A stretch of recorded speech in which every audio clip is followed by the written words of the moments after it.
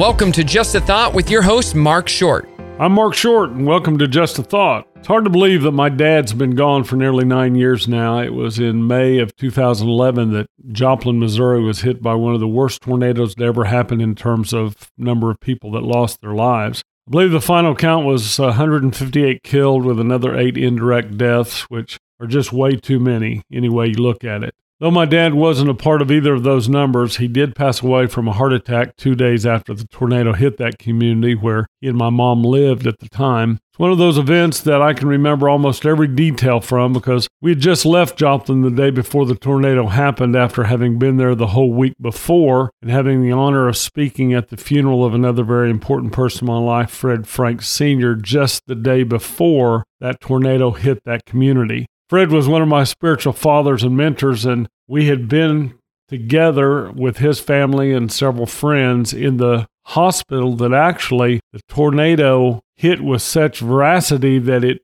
moved it off of its foundation several inches. They eventually had to tear that hospital down completely and rebuild out on the highway there in Joplin. But I'll have to admit, going through that period of time was one of the most difficult periods of my life. Most difficult times I've ever had to negotiate through personally. And yet God was always, as He is, faithful and there to guide me and help me through some very challenging days. After everything that happened during that time, I started getting introspective and looked at my life in terms of how healthy I was or wasn't in several different areas, including my relationships, my financial position, my spiritual well-being, and especially my physical wellness. I felt like my relationships were pretty strong at that time. Of course, any relationship we have can always stand a little more attention. My financial position was a little challenged at the time, considering we had stepped away from our position as senior pastors after 23 years at the same church, and we were trusting God totally to help us meet the monthly bills we had in the position we held at that time as directors of a foundation here in Indiana. Salary was just a little bit lacking there for several years, but I knew once some opportunities fell in place, we'd be okay because God's always taking care of us. My spiritual life was strong, though I'll be honest, I'm just like everyone who sometimes goes through seasons that we struggle to exercise the spiritual disciplines we know will help us and benefit us if we'll be faithful to those things. It was the last area, though, that I really started looking at the hardest, which was my physical wellness. It was not good. I really wasn't having any particular issues, but at that time, I weighed in at 307 pounds. Yes, 307. I can't even fathom that number myself, but that's where I was. And looking at pictures from those days, I looked horrible. In Lisa's words, "You look bad." Thanks, babe. I appreciate that.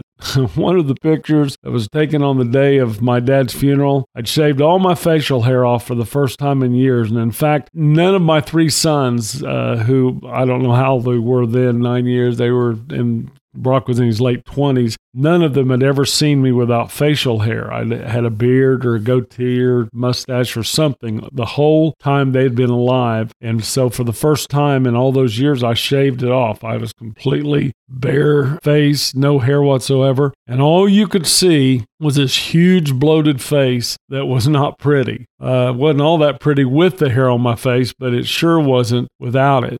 And that picture, and I go back and look at it every once in a while now just kind of to remind me, but it helped me see what I'd been looking past for a long time. My wife was right. I looked bad, and I didn't feel good. And having just lost my dad and one of my spiritual fathers in the course of a week, I can't remember what the defining come to Jesus moment was in particular, but I knew I needed to make some changes. Wasn't easy, but I realized if I didn't, the problems I wasn't having yet were just a matter of time. I started watching what I ate. I started getting physically active, and I don't remember exactly how much I lost, but I think it was close to 70 pounds, and all I did was just start walking and eating better. I did that for a while, and of course I started feeling better and had more energy, and all was well, and then I got less intentional and started eating more and stopped walking regularly, and before I knew it, I'd gained back 30 to 40 pounds of the weight I'd lost. A couple of years passed when I once again decided I needed to get intentional, so for a period of 5 months, I walked literally 10 to 12 miles a day and ate primarily low-carb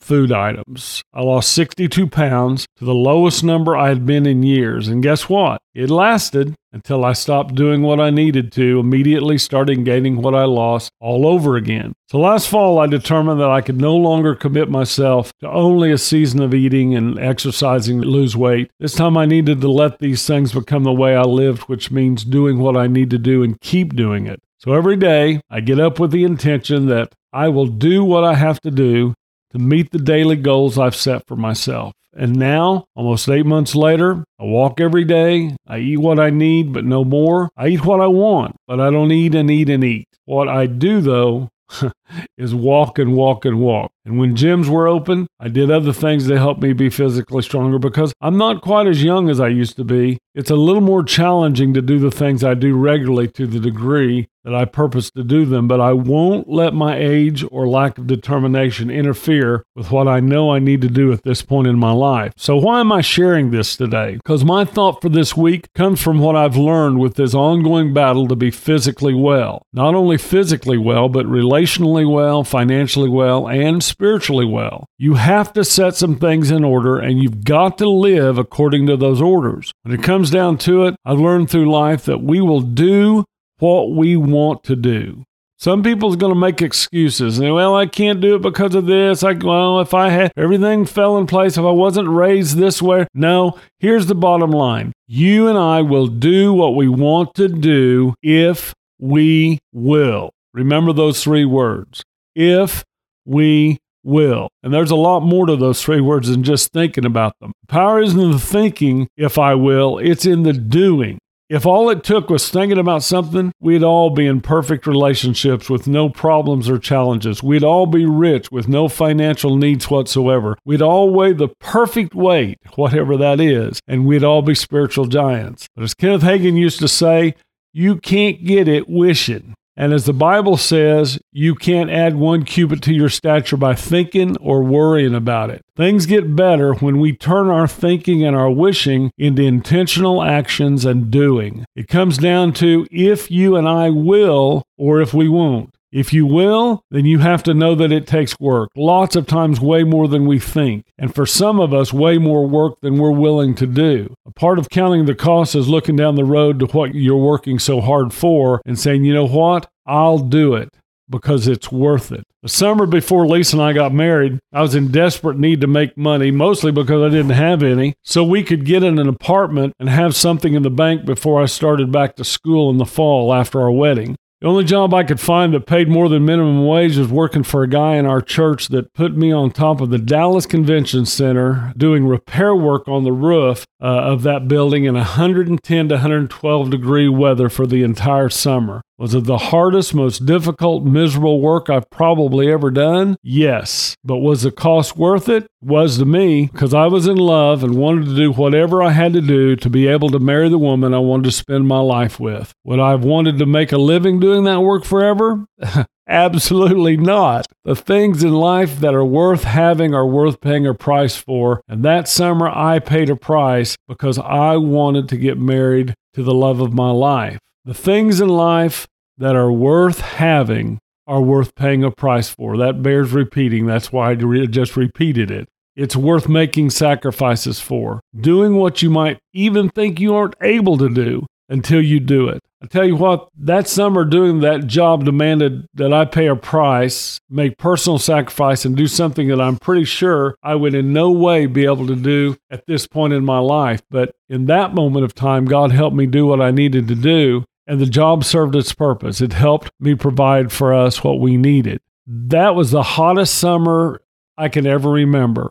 And literally before 10 o'clock in the morning, it was upwards of 105 to 106, 7 degrees. And it was horrible. But God gave me what I needed in those moments and at that time to be able to do the job I needed to do to accomplish what I need to accomplish so I could to reach the goal that I was after. To see the best relationships that we can imagine, we have to put the most we can into seeing those relationships become the best they can be. I can give you all kinds of ideas today, but I'm trusting that most of you are pretty smart people and you already know what you need to be doing and putting into those relationships that you're in to make them better. It's just a matter of doing those things and continuing to do them. That's the thing. Sometimes we'll start doing something, and as long as once we get to a certain place and we think, okay, it's good now, then we stop doing those things, and then all of a sudden we're back to square one. Our relationships start falling apart or they start breaking down. Can I offer this piece of advice? Whatever is good enough to do for a little while